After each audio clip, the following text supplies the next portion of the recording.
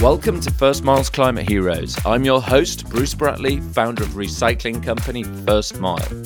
On this show, we meet and learn from the climate heroes who are building solutions right now to tackle climate change.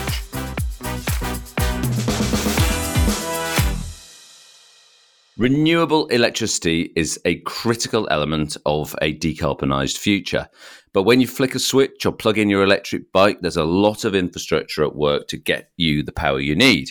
The national grid transmits electricity throughout the UK at voltages up to 400,000 volts. It consists of 90,000 pylons, 185,000 transformers, we'll be hearing a lot about those shortly, and enough power lines to go 5 times round the equator.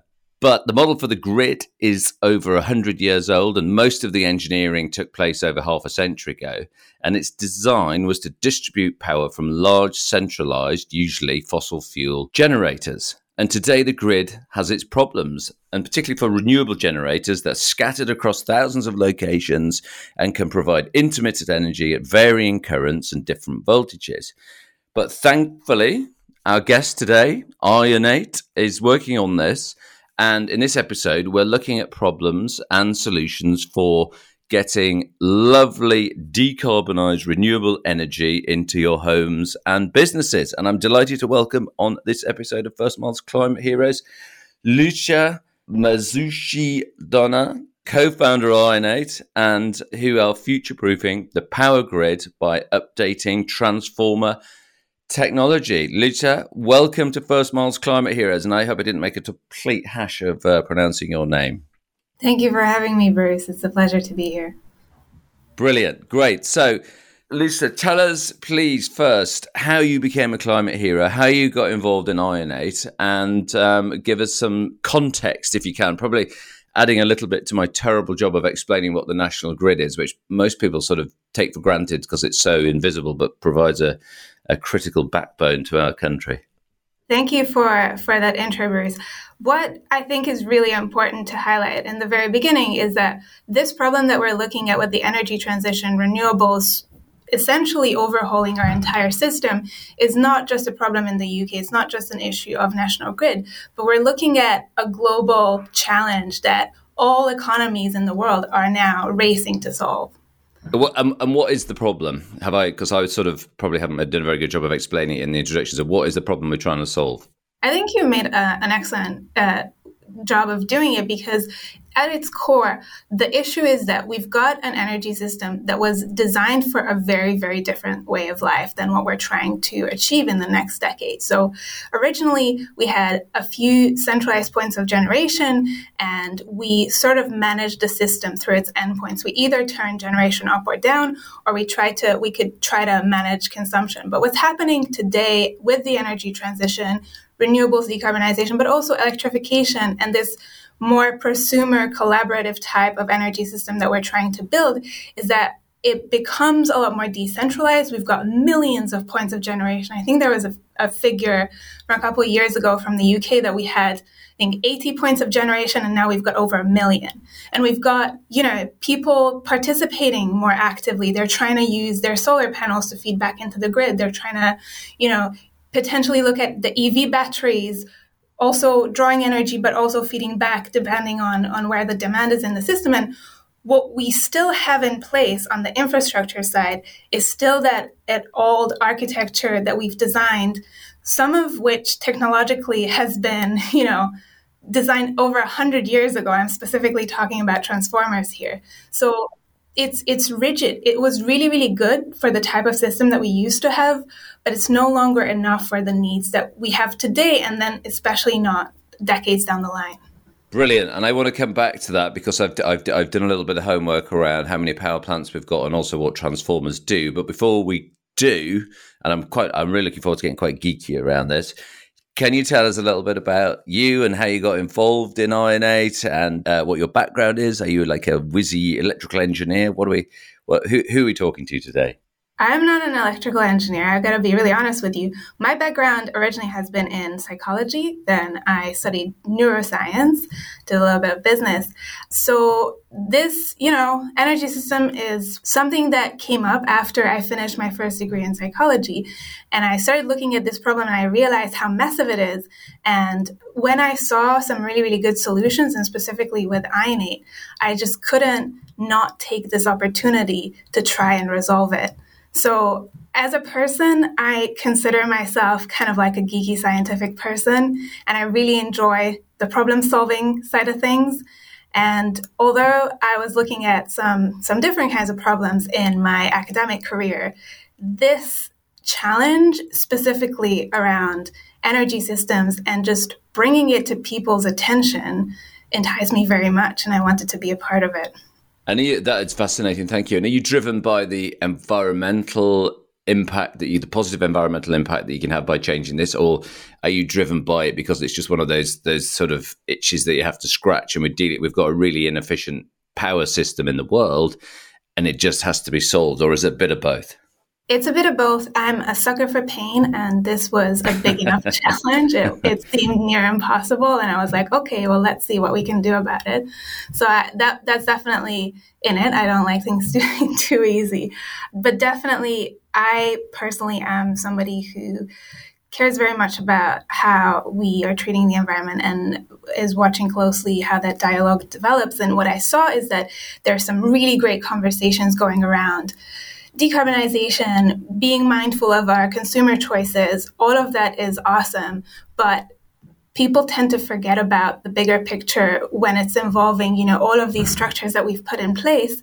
And today we've arrived at a point where the grid specifically is a key bottleneck of every kind of progress that we're trying to make. And it's not good enough for people to buy electric cars anymore. It's not good enough to just keep putting renewables into the grid. We need to change our approach to how we're going to build that system into the future. People can visualize a sort of a generator, like a solar panel, a wind farm, coal, oil-fired power station, and we see wires transmitting electricity all around our lives. We don't really see transformers. There's a lot of them. Where are they and what do they do? Actually, they're all around. And do you know what? Since I've started working in this space, I see them everywhere. They're just really boring looking, and I'm sorry, but they are. And you just sort of ignore them as you go. You see it at the end of a street. There's like a substation. You look out in the train and you see these substations as well. They're just not particularly pretty. They don't catch your eye. You have them at points where you step the voltage up or down. So as we transmit our AC power through high voltages, because it's a lot more efficient, but we don't want that high voltage going into your home. So we've got certain checkpoints throughout the system where you go downgrade a little bit so that the power that reaches your home is at 220 volts. So that's what transformers originally are there for. But their function is kind of only that. They're able to do this very simple step process, and they aren't able to do anything else beyond that. Tell us about IONATE. What's your product? What are you doing? Because you've got this very interesting deep technology, which is software and hardware in terms of you've got an engineered product as well as the software technology to run it. Yeah, so we kind of started from the thesis that we've got this system that's no longer fit for purpose, and we can see the types of changes that are happening. So if we imagine the ideal system, what it would look like, and then work backwards from that, we arrive at certain points of technology that we will need. So we definitely need hardware innovation because now we're dealing with new types of problems in the physics, and therefore we need hardware to solve those problems in the physics. So our hardware innovation is this essentially new type of building block for the system. So it replaces the transformers that we've talked about, which is everywhere, even though you don't notice it. But our transformers integrates these missing capabilities that will make the system a lot easier to manage. So it's real-time data and real-time power flow control. So you can see what's happening and can react at that point of control. But because transformers go into the nodal points of the system, as we roll out this hardware technology, what we can do is not just correct local issues around that individual device, but use these devices in a coordinated manner to make the entire system a lot better, a lot more efficient, a lot more flexible. We can make it adaptable and essentially change the control paradigm of the entire grid over time, going from this centralized to decentralized control. I can see why that would be much more important, because it's you're going to get efficiencies, and that sounds in many ways just like you're upgrading that would be a good thing, even if we were still generating power from coal. It sounds like a good idea. It's a good idea, but I'm not sure if it would be that much needed, to be honest. This is why I'm saying transformer technology was really great. Sometimes we're asked, like, is it just more efficient? It's not. I mean, yes, it's similar, but it's not that transformers weren't great already. We've, perfected their design over the past 100 years, as good as it gets. It's just that's no longer enough. We need so many more things. So what is the alternative is to have your old passive transformer and then add multiple layers of devices on top as you need. But that's not a very good way of upgrading the entire system, and that's what we're innovating upon. And will the IONATE system cope with the fact that you're going to get a varying power input depending on how windy it is or how sunny it is going into the grid? Can it help with that sort of, because one of the big issues with renewables is that they're not reliable, or they're not as they're not base load ready like a coal-fired power station would be? Yeah, so actually, if we get a little geekier, we can break that up into two issues with renewables. So everybody kind of understands the intermittency part. Is the sun shining? Is the wind blowing? If not, then we've got an issue. But there's another layer to this, which is in the milliseconds. They can very, very quickly change in their output because, for instance, a cloud passes over a field of solar panels, and that majorly changes. It drops the voltage or other things like these. As you say, they're not baseload ready. And so that millisecond level control is actually a really difficult problem to resolve. And that's where we add our most value, because we can be the technology that counteracts that really, really quickly and efficiently. Wow, brilliant. And I guess that's why we need to care about it, because it's going to take renewables from being something that is a bit intermittent to a lot less intermittent. Therefore, it's going to become cheaper, I guess, and the payback for people who install it is going to be better. Yeah, so the engineering lingo or the sector lingo that I think people use is intermittency is for the time of day kind of shift. Here we talk about volatility, that like really, really quick millisecond level changes. That's what we help with. That's not what most people think about when they consider renewables. And it's true, there are complex issues that come with them, but this is one of them. First Mile is the UK's leading waste management service. We help over 30,000 businesses reduce their carbon impact with our award-winning range of recycling solutions. Go to our website, which is thefirstmile.co.uk, to get started today. If you're enjoying this episode, don't forget to subscribe. We have brand new episodes every Wednesday. So your IONATE's hybrid intelligent transformer, I mean, what's the core technology in there? That is it a regular transformer with some extra computing power on it, or is it AI enabled? What's in it that makes it so special? It is a smart version of a transformer in the same way as, your iPhone is a smart version of your old Nokia. So it does include some pretty fundamental deep tech innovation. I don't know how deep into the details we want to get today, but what I think is really cool about it, yes, it's got some controller on it, but what we've done differently to everybody else is that we're controlling the power flow inside the magnetics of the transformer. And that is something that allows us to scale up to the high power levels of the grid, but stay quite efficient and take advantage of the electronic control through this magnetic control without introducing any extra fragility into the system. So the fundamentals of a magnet with a coil in the transformer, they haven't changed. It's just how we're controlling that and how we understand it to make it smarter. So we have changed that a little bit to make it a little bit more controllable. We add an additional winding into the transformer to control that magnetic flux inside it. But the idea is basically everybody is trying to use only electronics to control electrical power flow, which is one of the two ways, electrical and magnetic. But if you just do it with electronics, it's going to cost a lot of money today because those electronics have to scale up to the high power levels of the grid.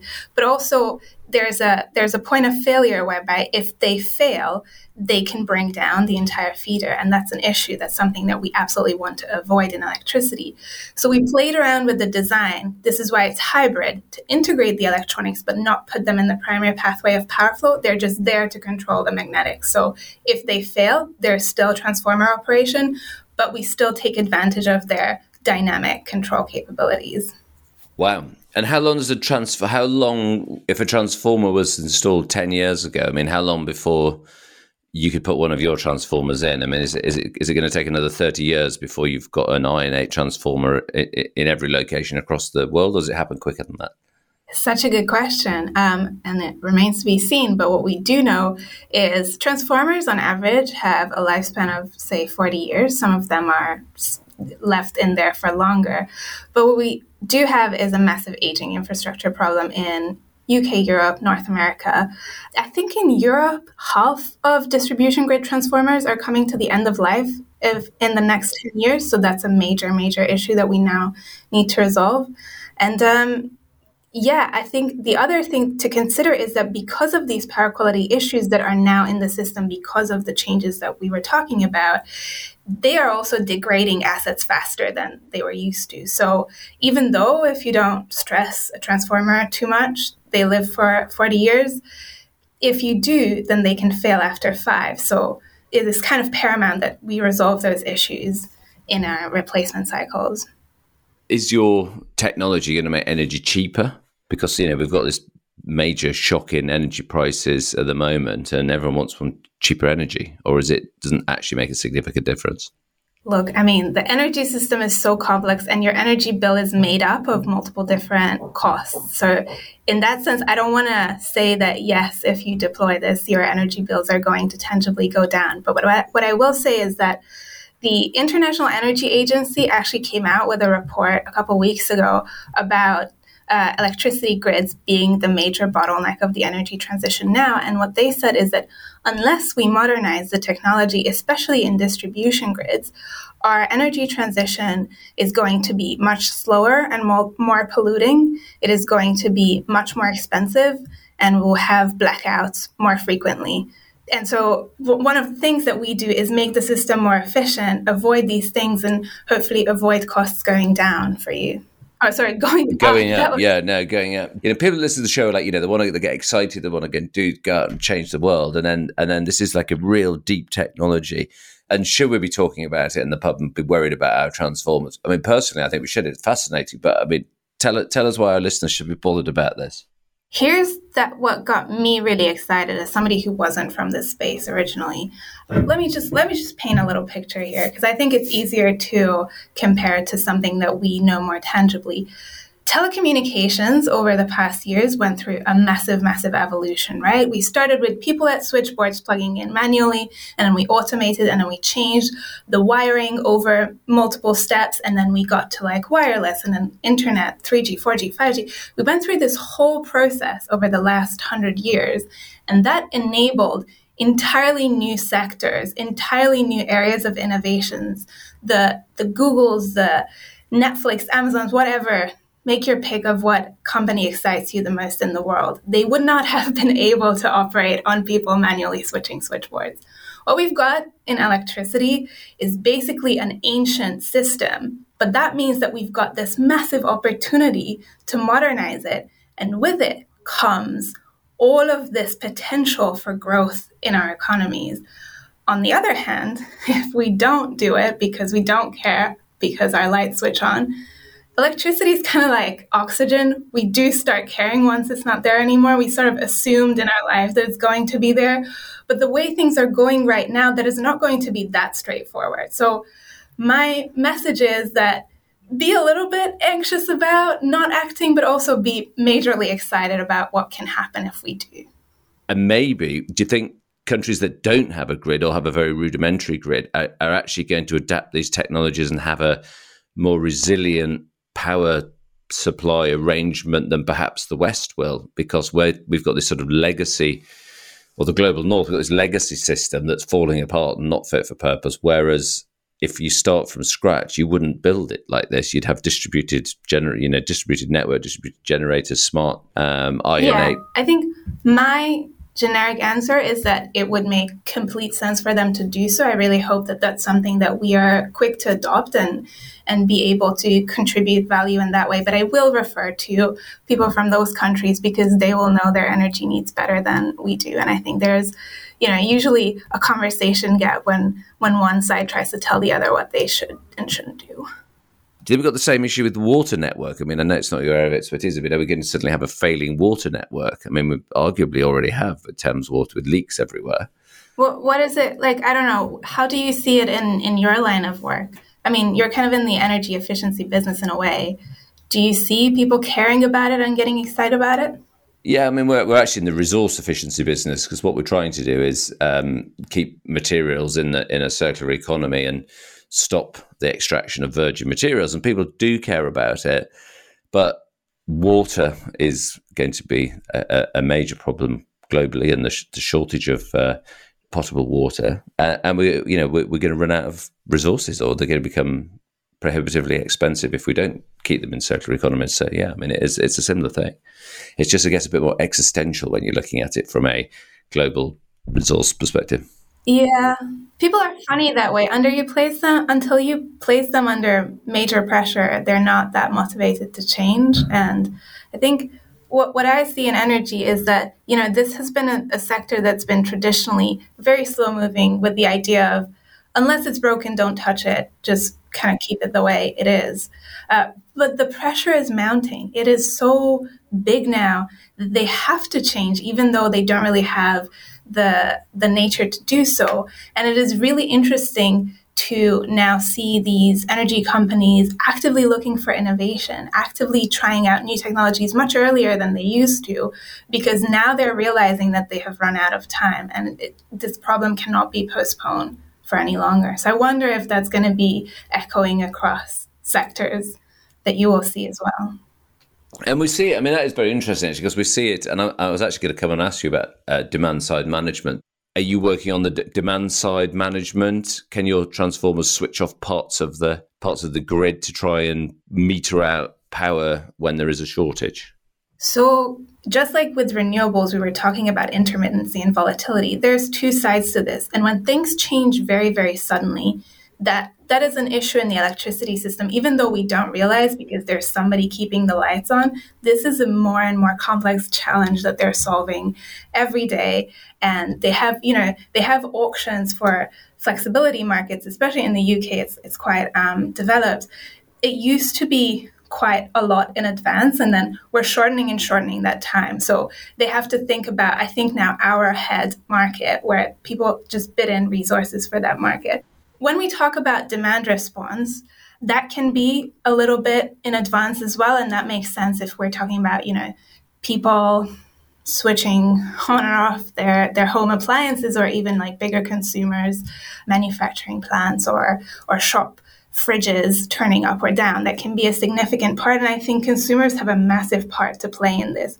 But what we're adding on the demand side game is to add some capabilities inside the grid to react really, really quickly. So because we're controlling power flows in real time, there's a little bit of wiggle room that we can go up or down inside. So even though we say you get 220 volts in your home, it's never really exactly that. It can vary a little bit within margins.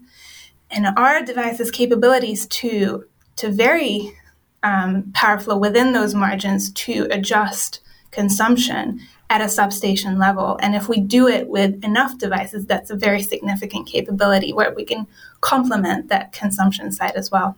Wow, that is very cool. So you just get that sort of little marginal gain, but you're doing it across the whole grid, and then it gives us a bit more. And it's something that's, it's in the hands of who's operating the grid, rather than them asking consumers to, in the California heat, please not turn on their AC. So when incentives clash, there's a tool in the hands of the system operator as well.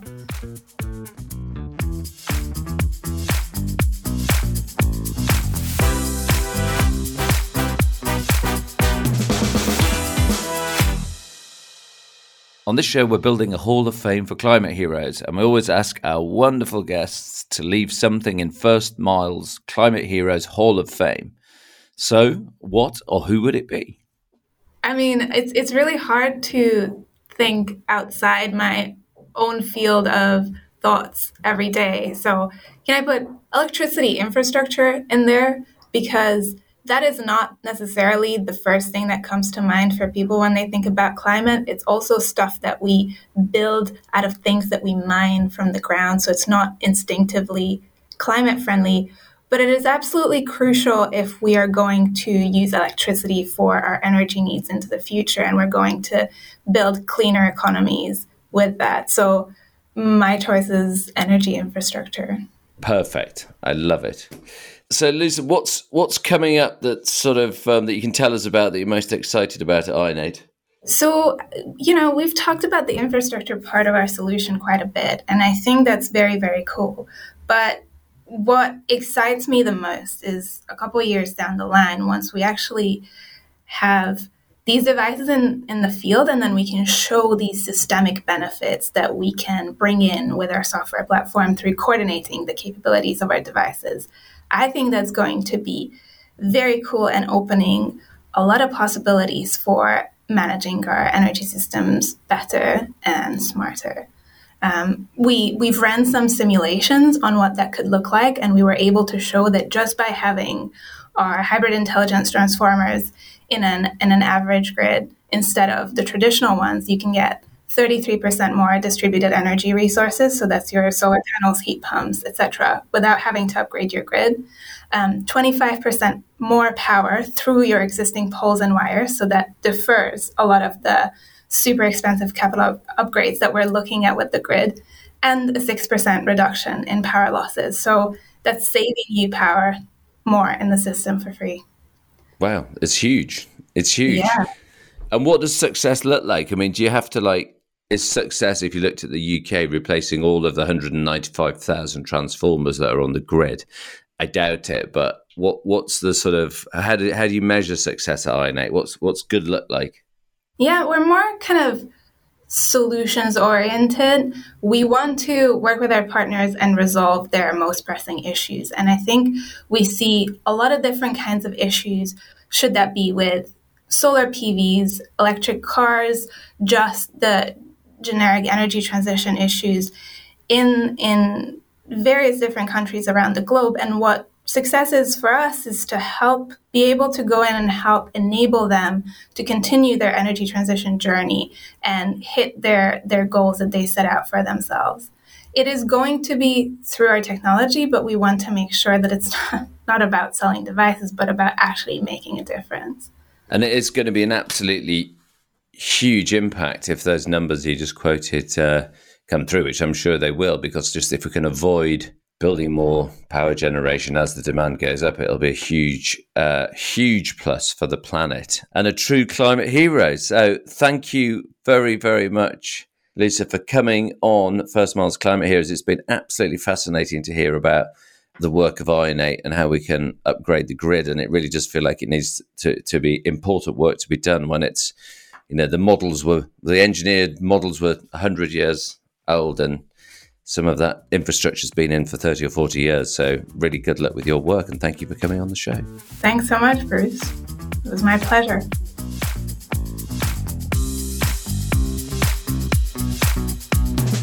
I'm Bruce Bratley, and you've been listening to First Mile's Climate Heroes, where we meet incredible people making an impact to tackle climate change. If you've enjoyed this episode, leave us a review and subscribe to the show. We have brand new episodes every Wednesday.